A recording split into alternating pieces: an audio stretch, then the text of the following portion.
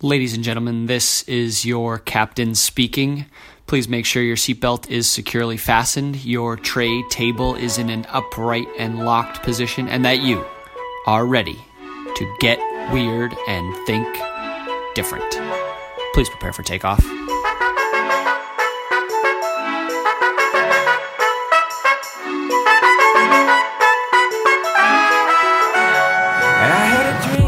Today is Wednesday. It is October 13th. We're back with another episode of Destination Different. We are on to the next century of the Destination Different podcast. Last week, as you might know, we celebrated 100 episodes of this thing. 2 years, a little over 2 years in the books, 100 episodes. And this is the new start. This is episode 1 of season 2. If anybody tuned in for a 100 episode season, they'd be absolutely insane. But excited to get this thing rolling, to keep this thing rolling, and to push the podcast to hopefully bigger and better things in the next 100 episodes. I am super, super, super excited about the guests that we have on this week's show. I've been saying since I started this podcast, I want Destination Different to be a place that brings together the funniest, the strangest, the most interesting, the most talented creatives and entrepreneurs from all over the world.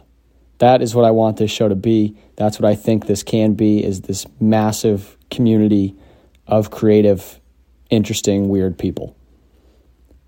And the only way you can do that is that I got to branch out. I got to keep my eyes peeled for who are the funny people, who are the interesting people, who are the smart people, and try and convince them to come onto this show.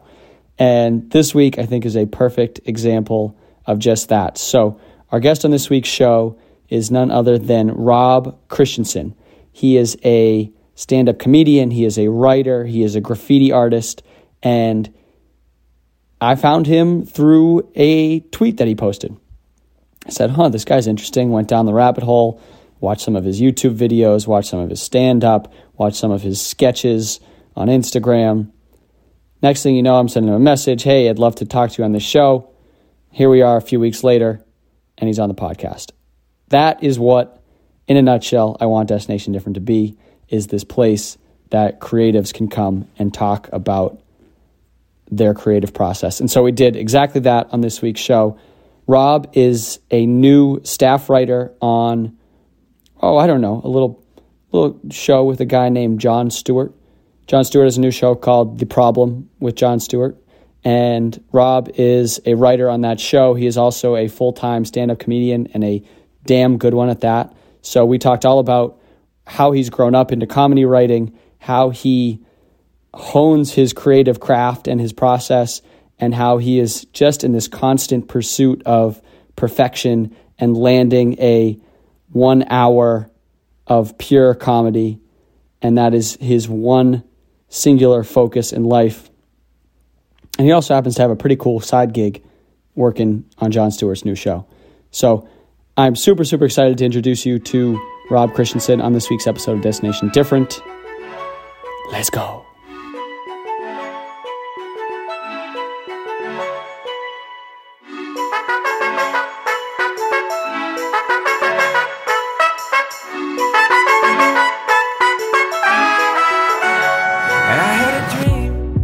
Asking a person from New York about their favorite bagel shop or their favorite pizza shop, they're just always going to tell you the one in the neighborhood they grew up in. Mm-hmm. So it's just like Bagel Boy on 3rd Avenue in Bay Ridge, or Diker Bagels on 86th Street in Diker Heights. Those are the bagel stores. But no, just so you know, if you ever ask anyone from New York, they're just going to say the neighborhood that the bagel store, the one closest to them. Okay, that doesn't mean it's the best bagel store. It's just the bagels they ate when they were kids, so that's why they love them. It is their spots. Are you back in New York now? Yeah, I'm in New York. Time? Okay. So I want to talk a little bit about, you've kind of lived this wild life. You grew up in Brooklyn. We're in the U.S. Air Force, I believe. Yeah, Air Force. And so tell me a little bit, like, how did you get into the kind of comedy creative space? Like, what set off that journey for you? Were you always like that as a kid, like a creative kid, or like, how did you sort of get into this, creative world?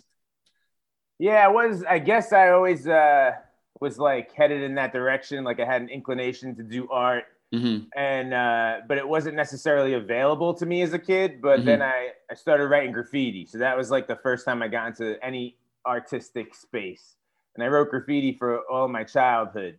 And then when I was in college, I got bored because I was in the Central Coast of California and there was nothing to do. And I saw an improv team, and I was like, hey, I could do that. And then I went and I auditioned and I got on the team. And so it was not like on purpose that I did comedy. It was just sort of like something to do because I got a lot of free time. Mm-hmm. And as you were growing up, because I'm interested in the graffiti piece, like, were you adding humorous elements to that, or was it sort of just like your artistic, yeah, that was sort of your thing at the time, was just, you're taking your art style and putting it on walls Yeah, or billboards or whatever.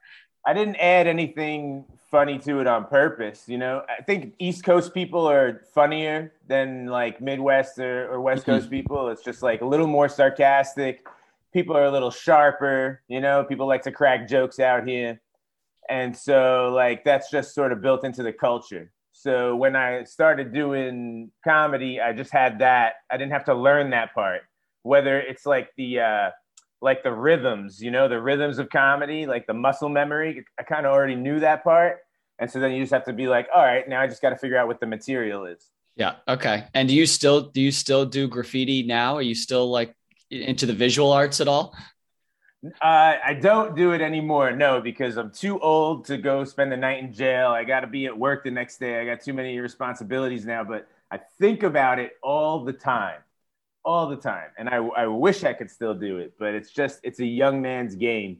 Fair, fair. Do you like, any painting, or do you any sort of stuff outside of your writing day to day, or just don't have the time or brain space for it? I mean, with graffiti, it's sort of the thing where it's like a whole lifestyle. It's like a culture. So I don't write graffiti because I don't have the time to give it the attention that it deserves. Like you don't want to be a halfway crook, as Mobb Deep would say, So I decided I'm going to totally put that down, and I'm just going to do comedy because I don't want to serve two masters, and I don't want to do two things halfway. I want to do one thing all the way.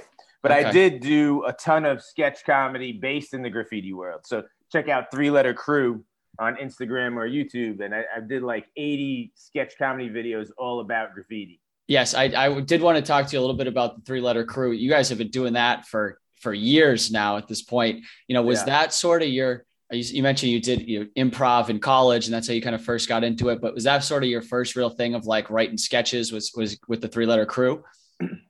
I always did sketch stuff. Like sketch and improv are like the same world, Mm-hmm. And I did I went through all the different schools, UCB, Second City, Improv Olympic. I did all that stuff.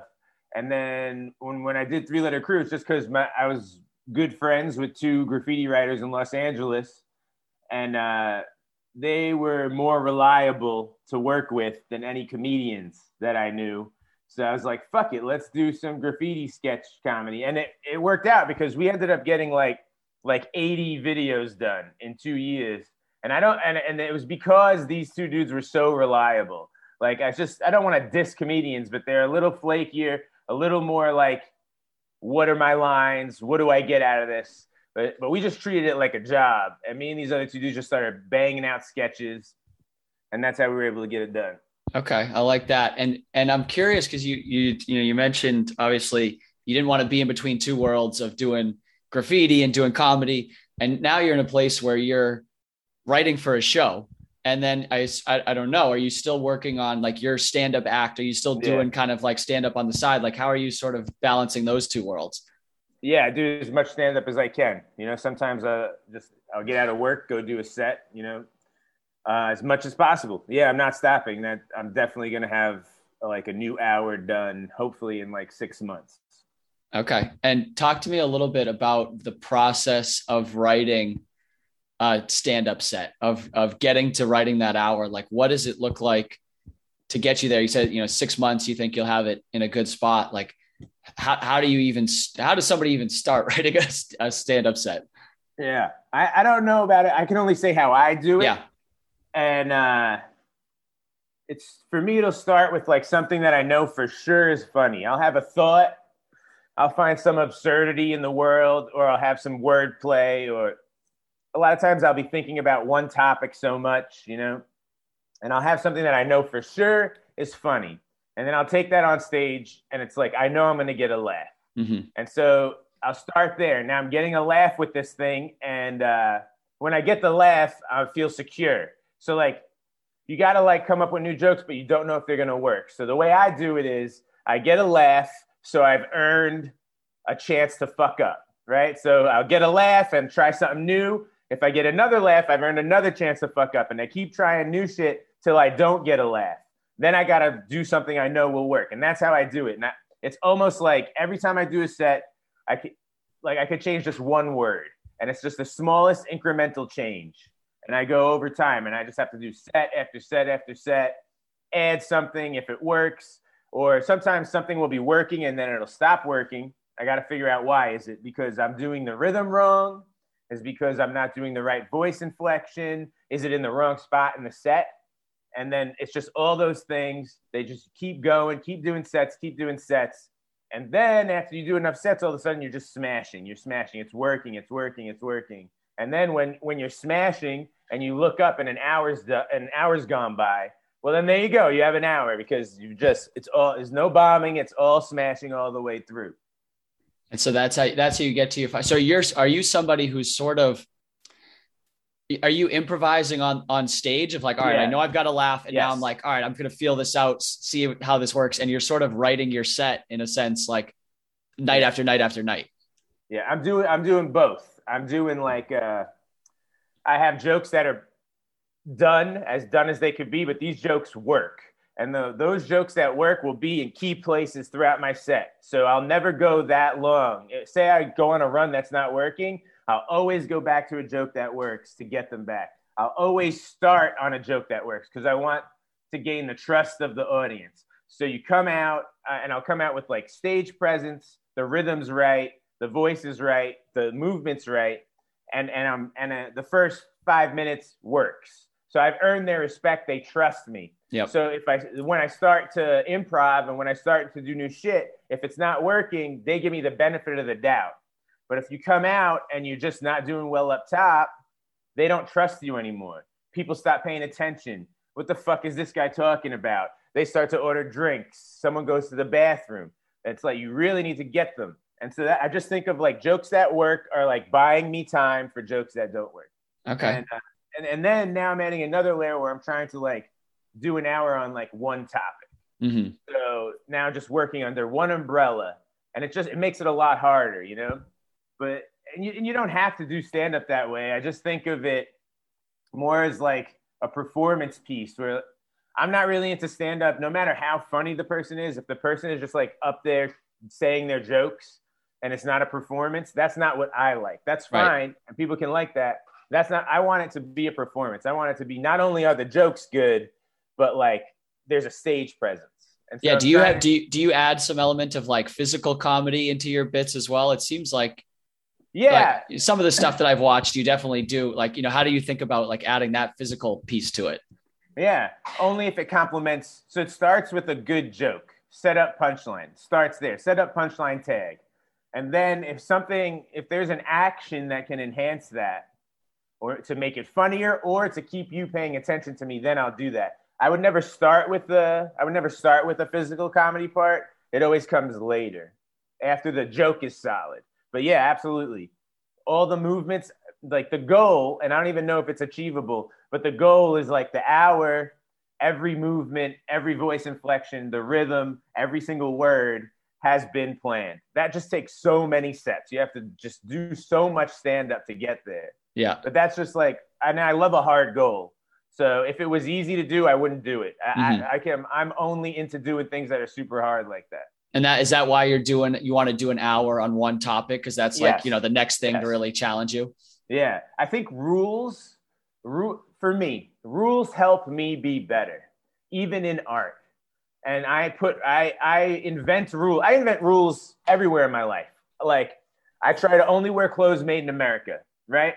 This is not some populist, wild conservative thing why I want to do it. There is an aspect of like, if we produce stuff here in America, it's good for America. Yeah, that's that. But almost more than that, I want to reduce the choices, the options available to me. So if I can only buy clothing that's made in America, I have less options. I spend less time choosing, and I have more brain freed up for other things. Where did this start? What was the question? I was kind of, you were talking about, challenging yourself to like, rules. Rules. So with stand up, if you could just go, if it's just blue sky and you could talk about anything, maybe you will find jokes on a wider range. Maybe you find jokes that you wouldn't normally have thought of. But then when you put it together, what does your set look like?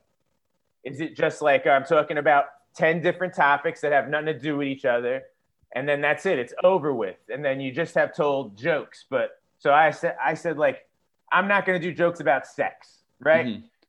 And when I was a younger comic, maybe I did. And at some point I said, I'm not going to do that. It was because I saw so many people doing jokes about sex, because you could get laughs when the audience is feeling embarrassed or shocked. You could get laughs from that, but I don't want embarrassed or shocked laughs. I want like honest, one part of it is surprise and the other part of it is insight.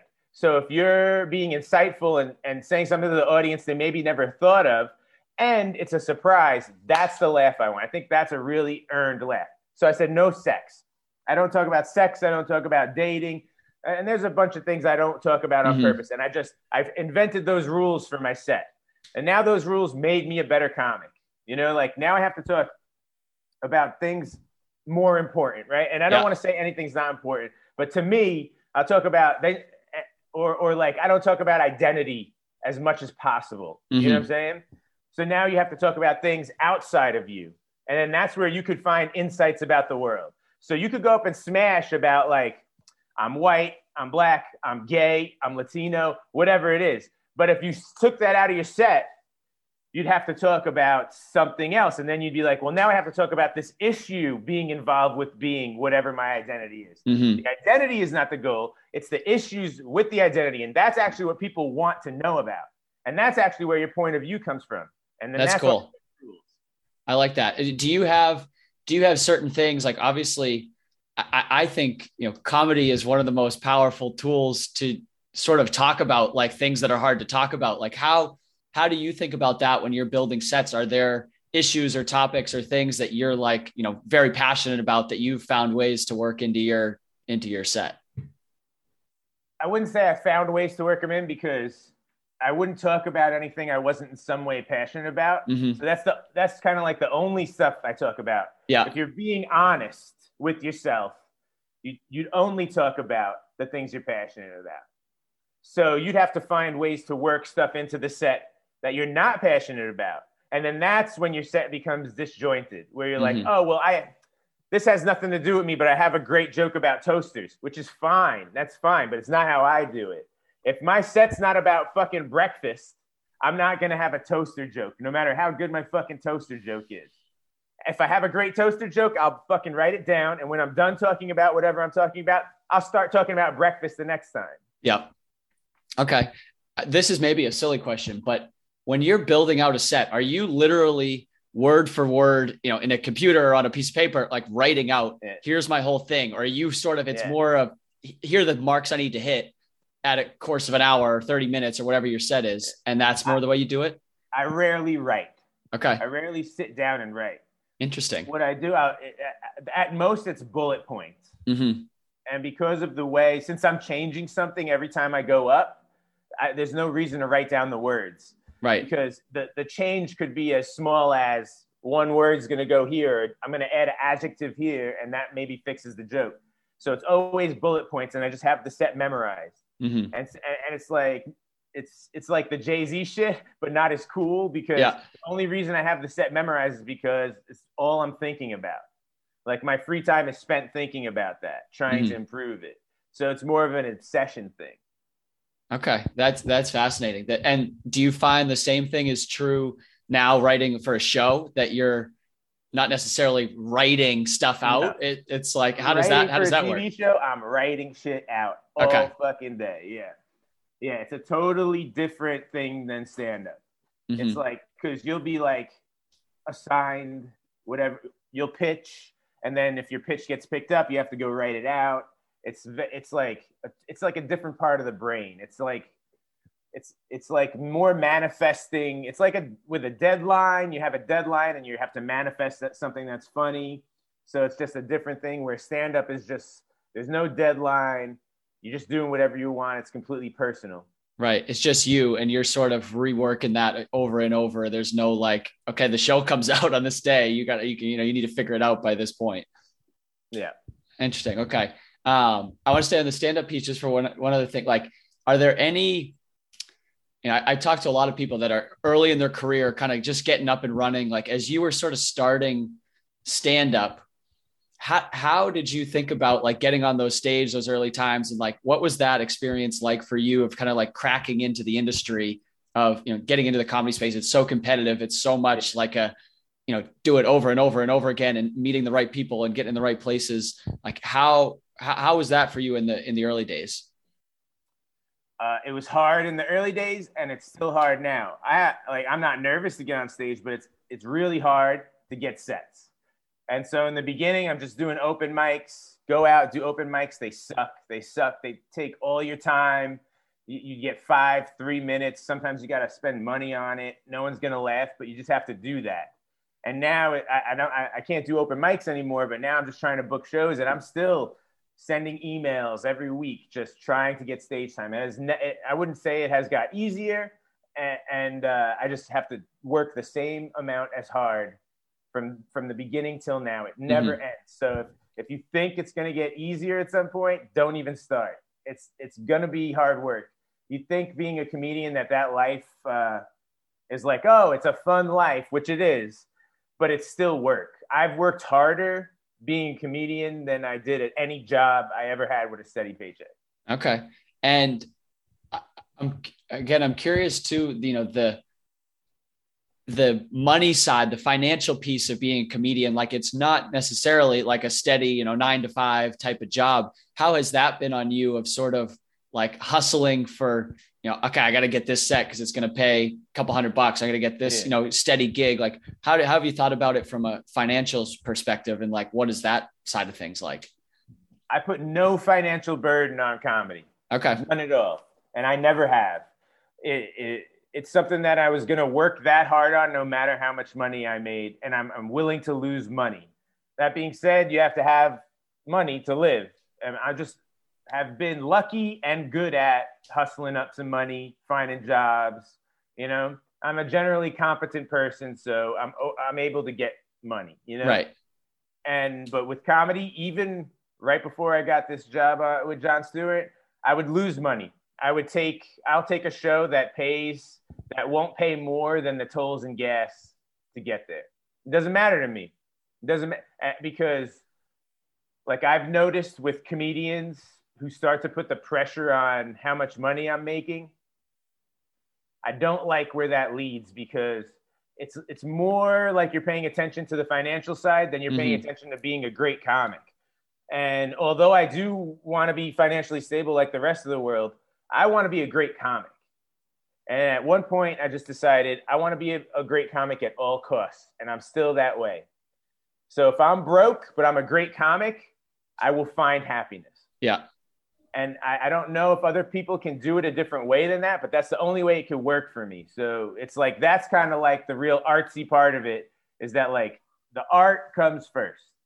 When I go and I'm doing a whole set and only changing one word to see if it works, I'm doing that because I just love getting it right. And if I was worried about the money I was making, that's the part of my brain that's not focused on getting it right and being great. And I'm not willing to give up anything to not be great. I want to be great at stand-up. I don't care about the financial part. Yeah. Here's the catch. If you get good enough at stand-up, the money's going to takes care of itself. Yeah. Yeah. It makes sense. It's like you're so, and it's consistent with what I've heard from a lot of other artists, is like, if you are dead focused on being great at your craft, the money will come eventually. It's a patience thing, but it, like, everybody that I've spoken to kind of says the same thing, which is cool. How did you sort of, was it maybe back up a little bit. Do you have an agent or manager or anybody that's kind of helping you facilitate these opportunities, or are you totally just like, boom, I'm hustling, I'm emailing people, like it is all you? I have a manager and I have a lawyer, no agent, and they're great. I love them and they work hard for me. But no matter how hard they work, it will never reduce the amount of emails I send or the amount of work that I do. There's no getting an agent will add to people working for you, but it will never reduce the amount of work you have to do. Mm-hmm. You will work hard from day one until the day you fucking die if you want to be an artist. And that's why you have to love the art part of it, because the work never gets less. It stays consistently hard. It will be the hardest you ever did until you fucking die. It will never get easier. The agents and managers will just double the workload or add a percentage to the work that gets done for you. Yeah. I'm kind of introverted person and I don't like to go out and shake hands. I don't like to have general meetings and stuff like that. So they'll add a buffer to that. Yeah. And that's really what they do for me. They protect you from some of that, like, more frivolous stuff that you don't necessarily like to do. And I'll say back when I was like, in 2014 is when I first kind of got good at comedy and I started to get some TV credits and stuff like that. And I got an agent at a well-known agency. I got a manager at a well-known management place. And they did fucking nothing. And I had to learn the lesson the hard way, because I kind of like, all right, well, now I have these people, the shit will start coming my way. And it didn't. And when I slacked off a little on my own, things stopped. And then that's when I realized it doesn't really matter who reps you. You have to keep working that hard. Yeah. And I even one time I tried to fire this manager at a big management firm. And she was like, I was saying, this is not really working out. I don't think I'm even like a big enough comic for you to rep me yet. I got to do some more shit on my own. And the manager talked me out of firing them and was like, no. We love you. Let's do this. Let's keep going. We're going to make something happen. Hang up the phone. 3 days later, she calls me back and drops me. So not only was I just a comic on the roster, like I wasn't a human being. Right. To the point where, no, you can't fire me. I fire you. Yeah. Oh, that's brutal. Yeah, it is always, like, I even noticed it with the podcast. Like, it is always going to be, it's my baby, it's my thing. It's never like, whether I had somebody helping me out or not, it's going to be me sending DMs, sending emails, it's always going to be your show. And the manager I have now is not like that. And that's why I'm going to stay with the manager I have now.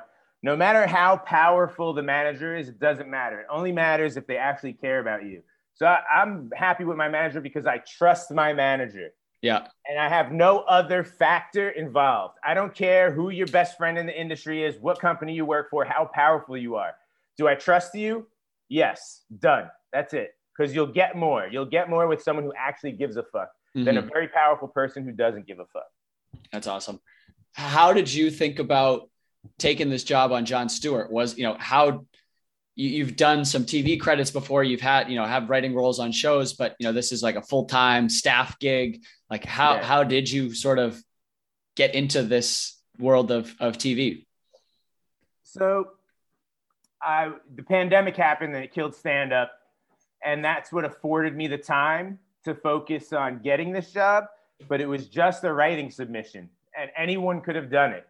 It was wide open and 2,400 writers submitted to it. But because I had the time, I couldn't do stand-up. I could really focus on it. And I actually worked really hard on it. I got the job. Obviously, I'm skipping the middle parts. There's many parts of the submission. You had to keep working hard. Like I said, you had to keep working hard. It never let up. You had to do interviews and everything, but I got the job. And of course I'm taking it. There's no way I'm not taking it. And so far it's been a dream job. It's like, what is the saying about luck where it's like hard work, preparation, timing or something like that, whatever it is. It's a cliche, but it's true because it's really fucking lucky that I have this job, but I've been working very fucking hard for 15 years to get this job. So my dues are paid. Like I have the confidence to know that since I put in all the work and I paid all the dues, I belong. I don't have like the imposter syndrome. I know I belong here because I love comedy so much and I've been working this hard that I belong where I'm at. Yeah. What does a writing submission look like for a show with Jon Stewart? Like what are you being asked to come up with? How was that like application process for you? I actually don't know how much I'm allowed to say about that, in details, because I did sign the NDA. But I can say that 2,400 people submitted to the first round. So the first round, the details were pretty public, and that one you just had to write 10 jokes, and they read all 2,400 packets. It was truly blind and truly egalitarian, and I think that's the only way I would have ever got a writing submission, is if I was purely only being judged on the writing. And the way it happened for me is that, I think I wrote 10 good jokes, and maybe I did, but I know that one of the jokes I wrote really, really made the head writer laugh. And so she read 2,400 packets. So if you wrote a joke that made her laugh out loud, you're going to round 2. It was that simple. It was like, make me laugh out loud. And I know the joke and I know why it worked. And part of that is luck, because I was writing about a topic that I'm passionate about and the head writer was passionate about. And that one joke got me to round 2. Round 2, it was like less. It was like under 50 people made it to round 2. And then I love my odds. I love my odds because I think they hired 8 or 9 people out of like 50 from round 2. Get 50 comics together, and I love my odds to be in the top 8. You know what I mean? Like competitive guy. Yeah, you were like, I can do this. It's competitive, but it's like I love this so much, and I work so hard that I don't, even if you narrow it down to 50, I think I'll make top 8 just because that's my work ethic toward it. That's awesome. Well, congratulations. It is pretty unbelievable. What is it like? I'm sure a lot of people would be curious of what a writer's room looks like on a, big time Apple TV show. Like what is the process like? What is kind of the operational setup to it? The show I think comes out every other week is the way that it's set up. Yeah. So I guess how long have you been like working on it in prep for it to now launch? And then what does it look like now as the show is up and running? So we've been working since April. The first week of April is when we first started. And a lot of that was just like getting a show up and running. The show had never existed before. So we're not just the new hires, we're the first hires. So you get all the processes together, we're figuring out what the show is going to look like, what it's going to sound like. So there's a lot of time in the beginning before the first taping of figuring that out. And now the time is shrinking in between tapings because processes are getting more figured out. As far as like the other writers on the show are like the funniest, nicest people I ever worked with. And I think that's because it was an egalitarian process. No one's a cousin, no one's father, no one went to Harvard, no one's in here for any special reason other than how funny they are. So every writer is different than me and different than each other and just so funny. And so all day I work with people who just fucking crack me up all day long. And so if you start there, the job's a dream because I'm laughing most of the day. So and then, I've never had this before, but like Friday will come and you're not like trying to run out the door, especially if you're working on something that you're into because you want it to be perfect. That's just how, the whole work ethic thing, you want it to be perfect. Yeah. So then Friday you have to leave and you're still thinking about that thing because it's what you love to do. And then when Mondays come and you're like excited to go to work again, to finish or to get the new thing, we're about to start working on new topics. So it's like starting from ground zero again and it's exciting. And again, it's like those cliches, like if you do what you love, you never work a day in your life. They're silly, but you don't know how true they are until you fucking find out, I had never worked a job where I was excited on Sunday night to go there on Monday. And I think most people never feel that ever in their life. So just trying to like take a step back and look at it, I'm making sure that I appreciate this. I'm making sure that I feel grateful and happy because maybe this is the only time that I have this. So I'm just like making sure that I never get too bogged down in the details that I'm not enjoying it. And the truth is, if this show gets canceled and I don't have this job, I could never work in a writer's room again. And honestly, it's probably more likely that happens. Yeah. This could be the only one I'm ever in. So I'm going to make sure that when I look back on this time in my life, I enjoyed it while it was happening. I don't want to have good old days. I want to have good now days. That's amazing. And like, are you from a conceptual standpoint, are you getting briefed in? Like the format of the show is very much seemingly like each episode is kind of a different specific topic.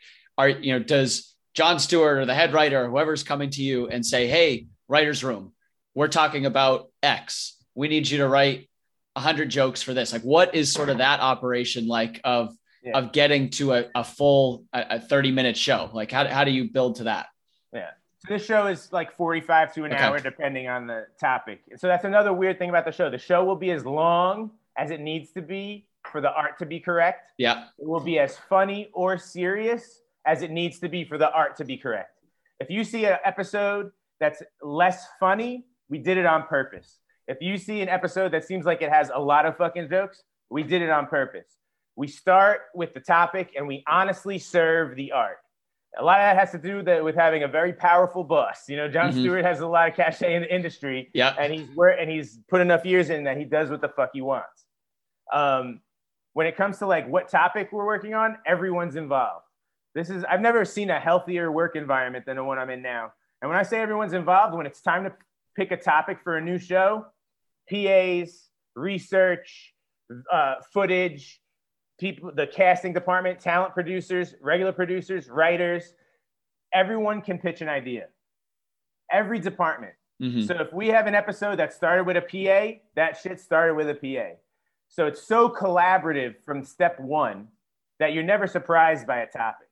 Yeah. We've been working what topic is going to be together, the whole fucking crew, the whole time. And then when it's time to figure out what jokes we're doing or what interstitials or something like that, that's when the writers get to pitch. So there's really no surprises on anything.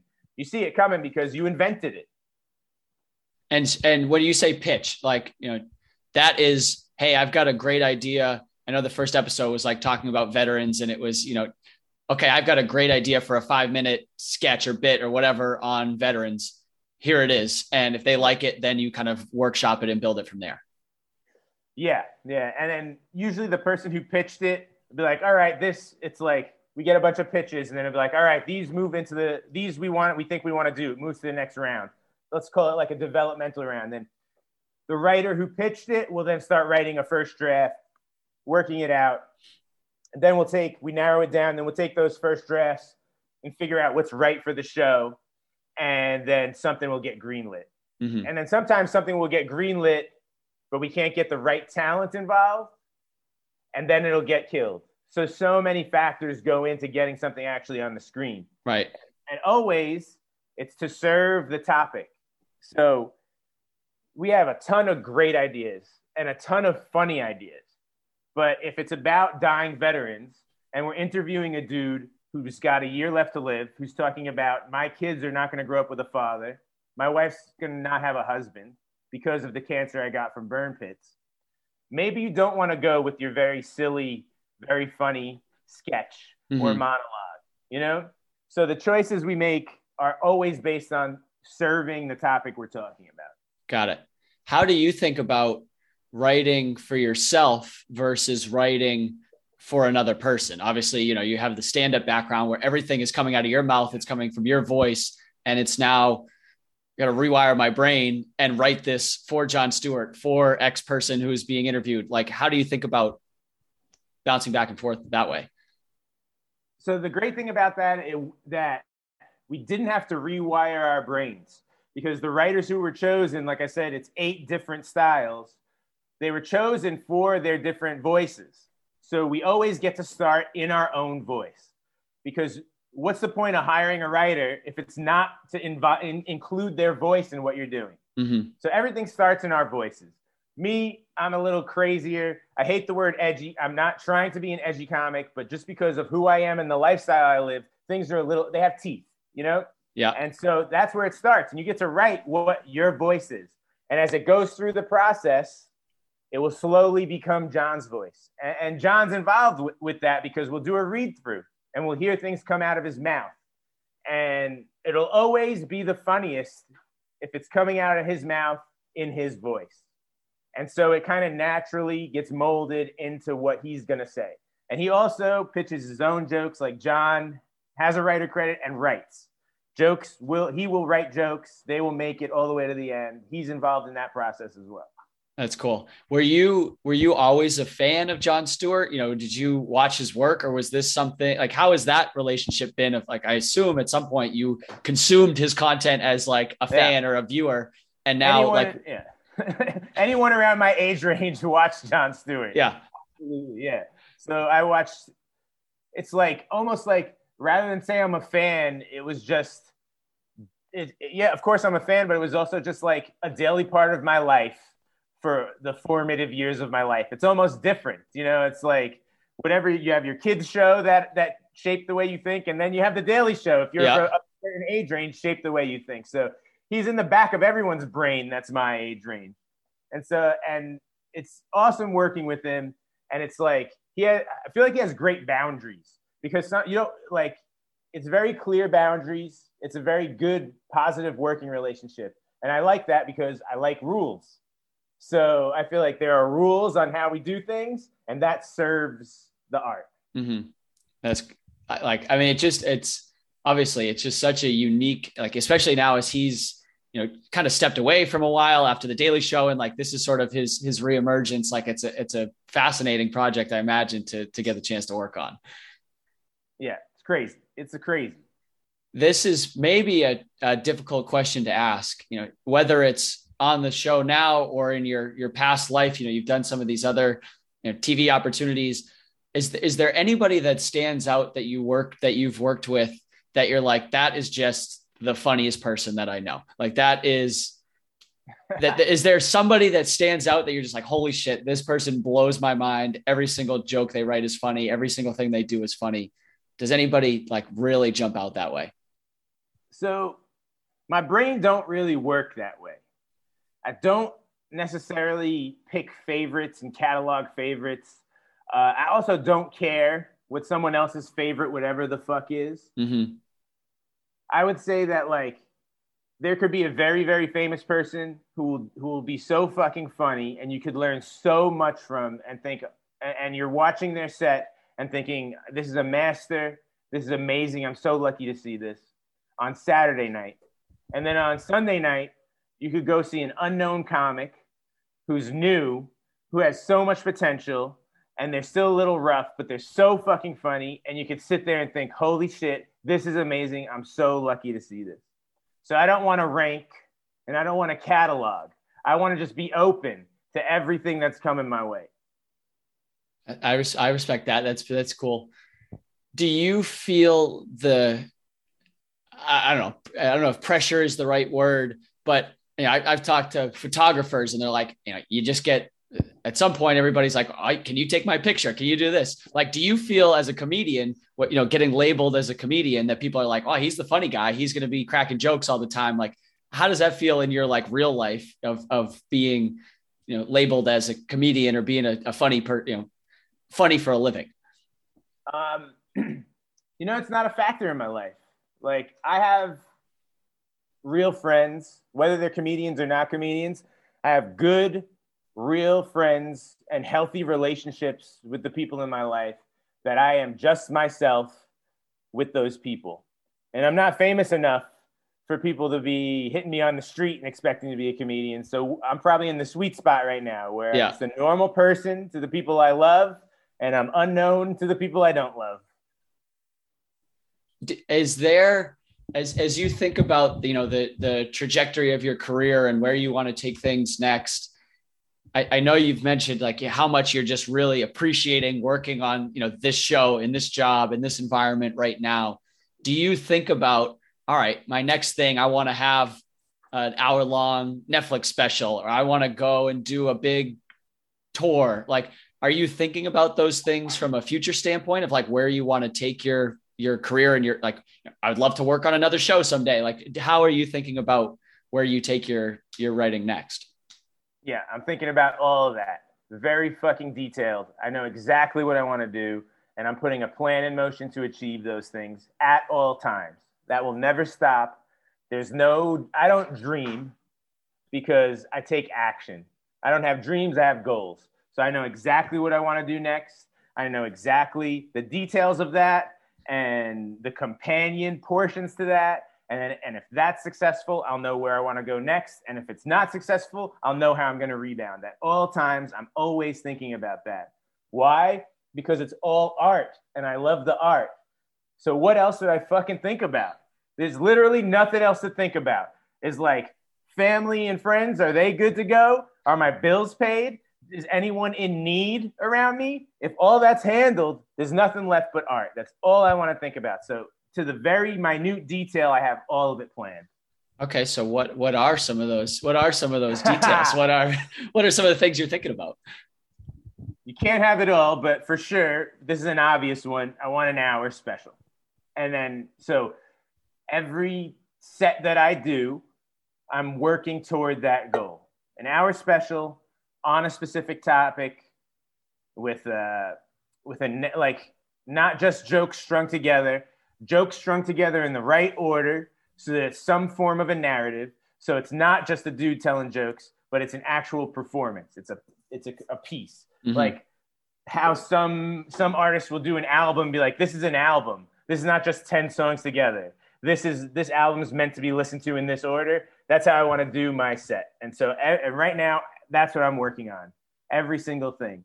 And do I have a TV show idea that's a companion to that? Yes. Do I know exactly who I want to pitch first and what the pitch is going to be? Yes. All of it. I have all of it planned. But right at this point, it all hinges on my hour being fucking dope and smashing. Yeah. And to smash, you must be very honest with yourself. If a joke don't work, change it or lose it. And that's a mistake I see a lot of comedians doing. I've seen motherfuckers tell the same joke for 5 years that got mediocre laughs. If it's getting mediocre laughs, you have to change it till it's getting giant laughs or drop it. Because you want the goal, maybe even the unachievable goal, is to smash the whole fucking time on different levels with all the act outs, with all the voice intonations, with all everything, every aspect of it, including the overarching narrative.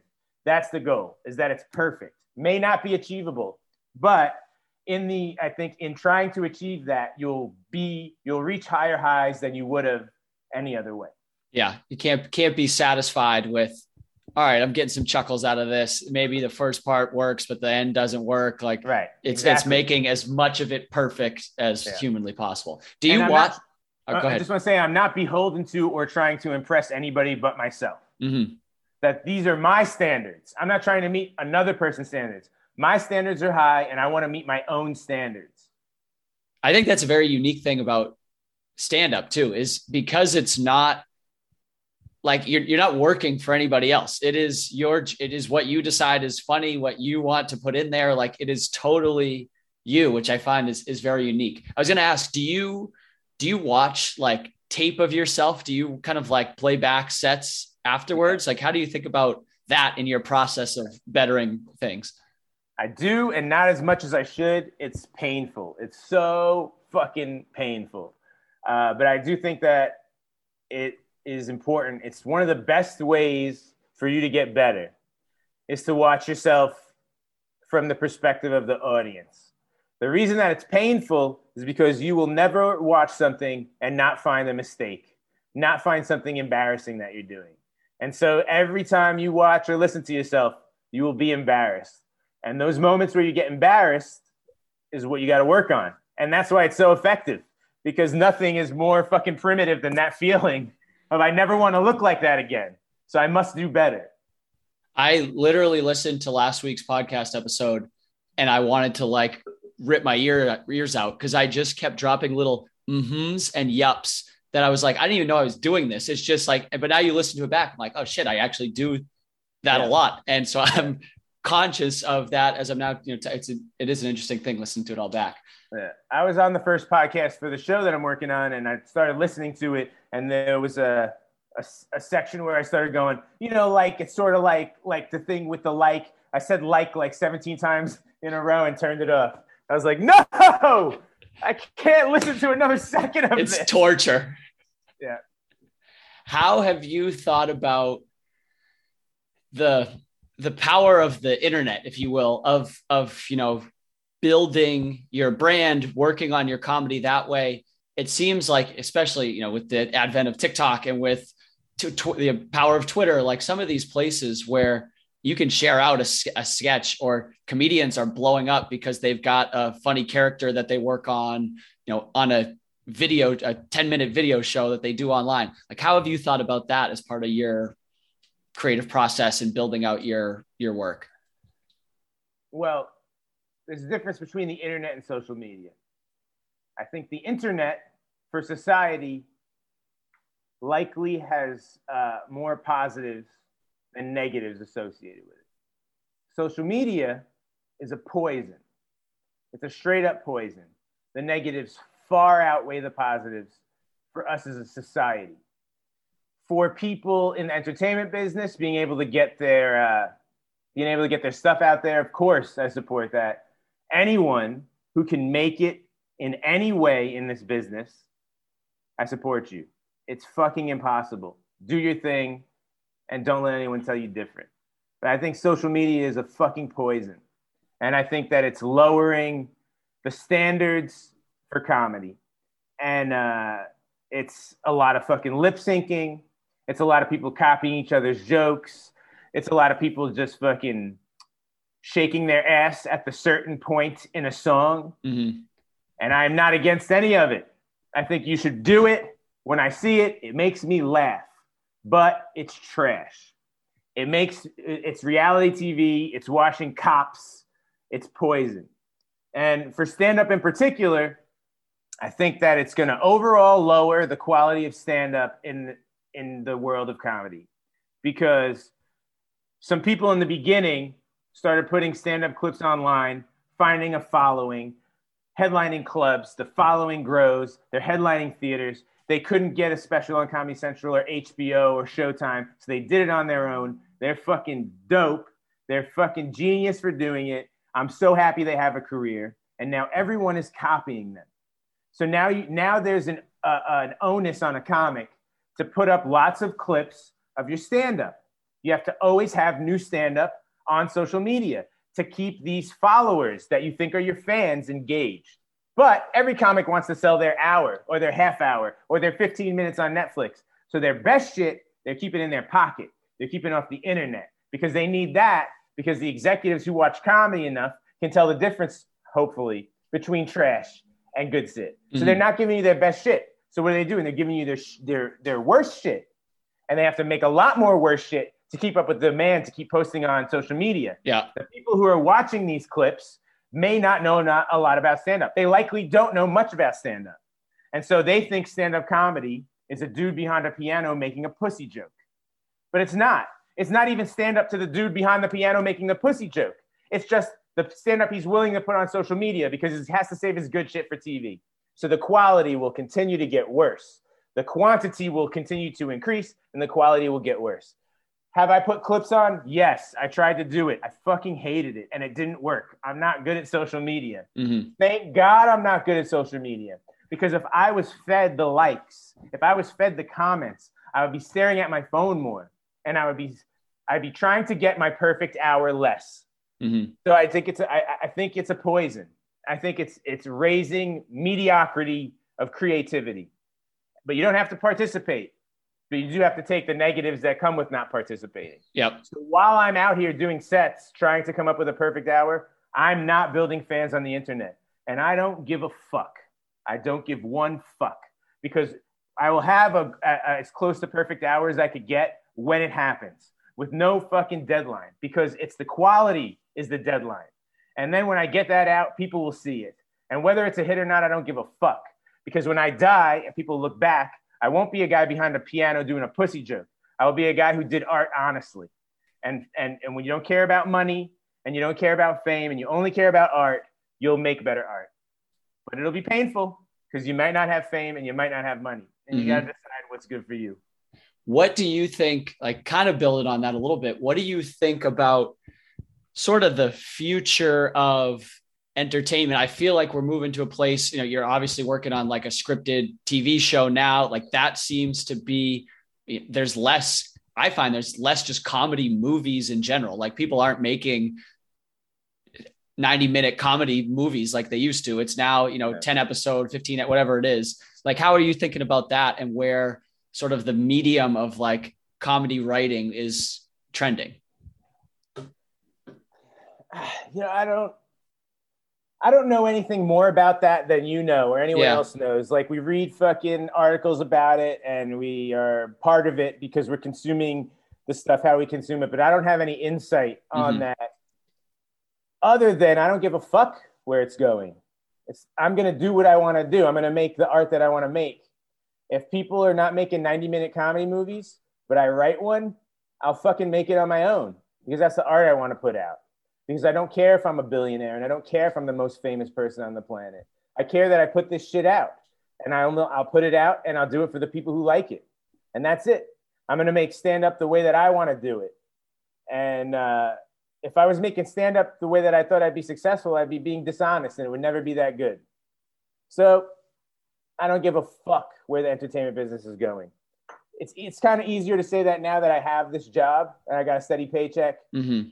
And I'm what you may call successful at the moment.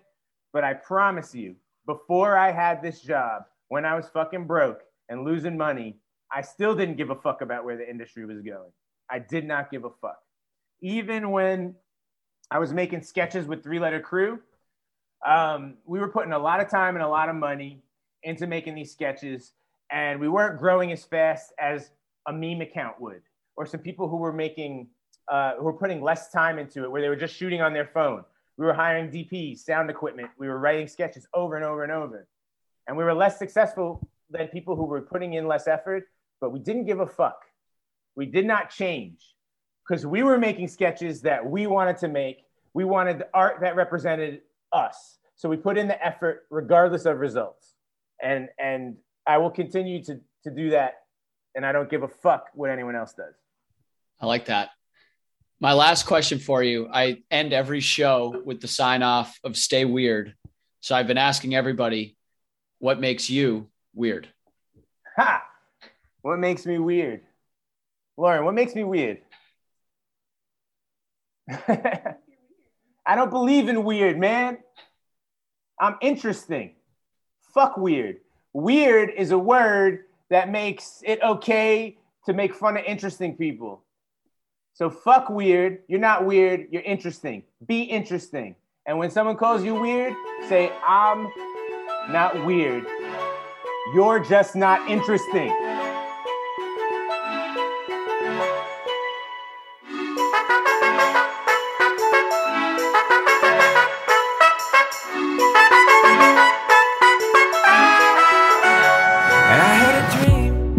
That is a wrap on this week's episode of Destination Different.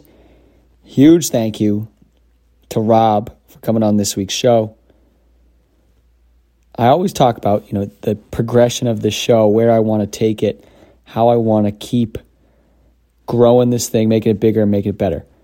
Part of the way that you do that is you keep finding and keep reaching out to interesting people on the internet. I had found a tweet about Rob, went down the rabbit hole of who he was, what his career was like, watched some of his stand-up, sent him a message, hey, I'd love to chat. A few weeks later, we're hopping on the phone together, and now he's on the show. I think it's just a perfect representation of what the creative community is like, what I want this podcast to be. And so I'm so thankful that Rob took the time out of his Sunday to come and sit with me for an hour and talk about comedy, talk about writing, talk about his creative process.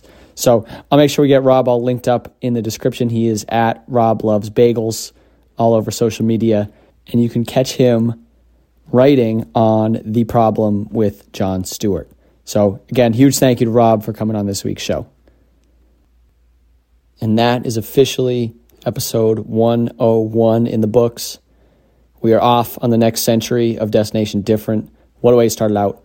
I cannot wait to keep pushing on this show, see where we can take it next. We'll be back again next week, next Wednesday, another episode of Destination Different. Until then, I hope you stay weird.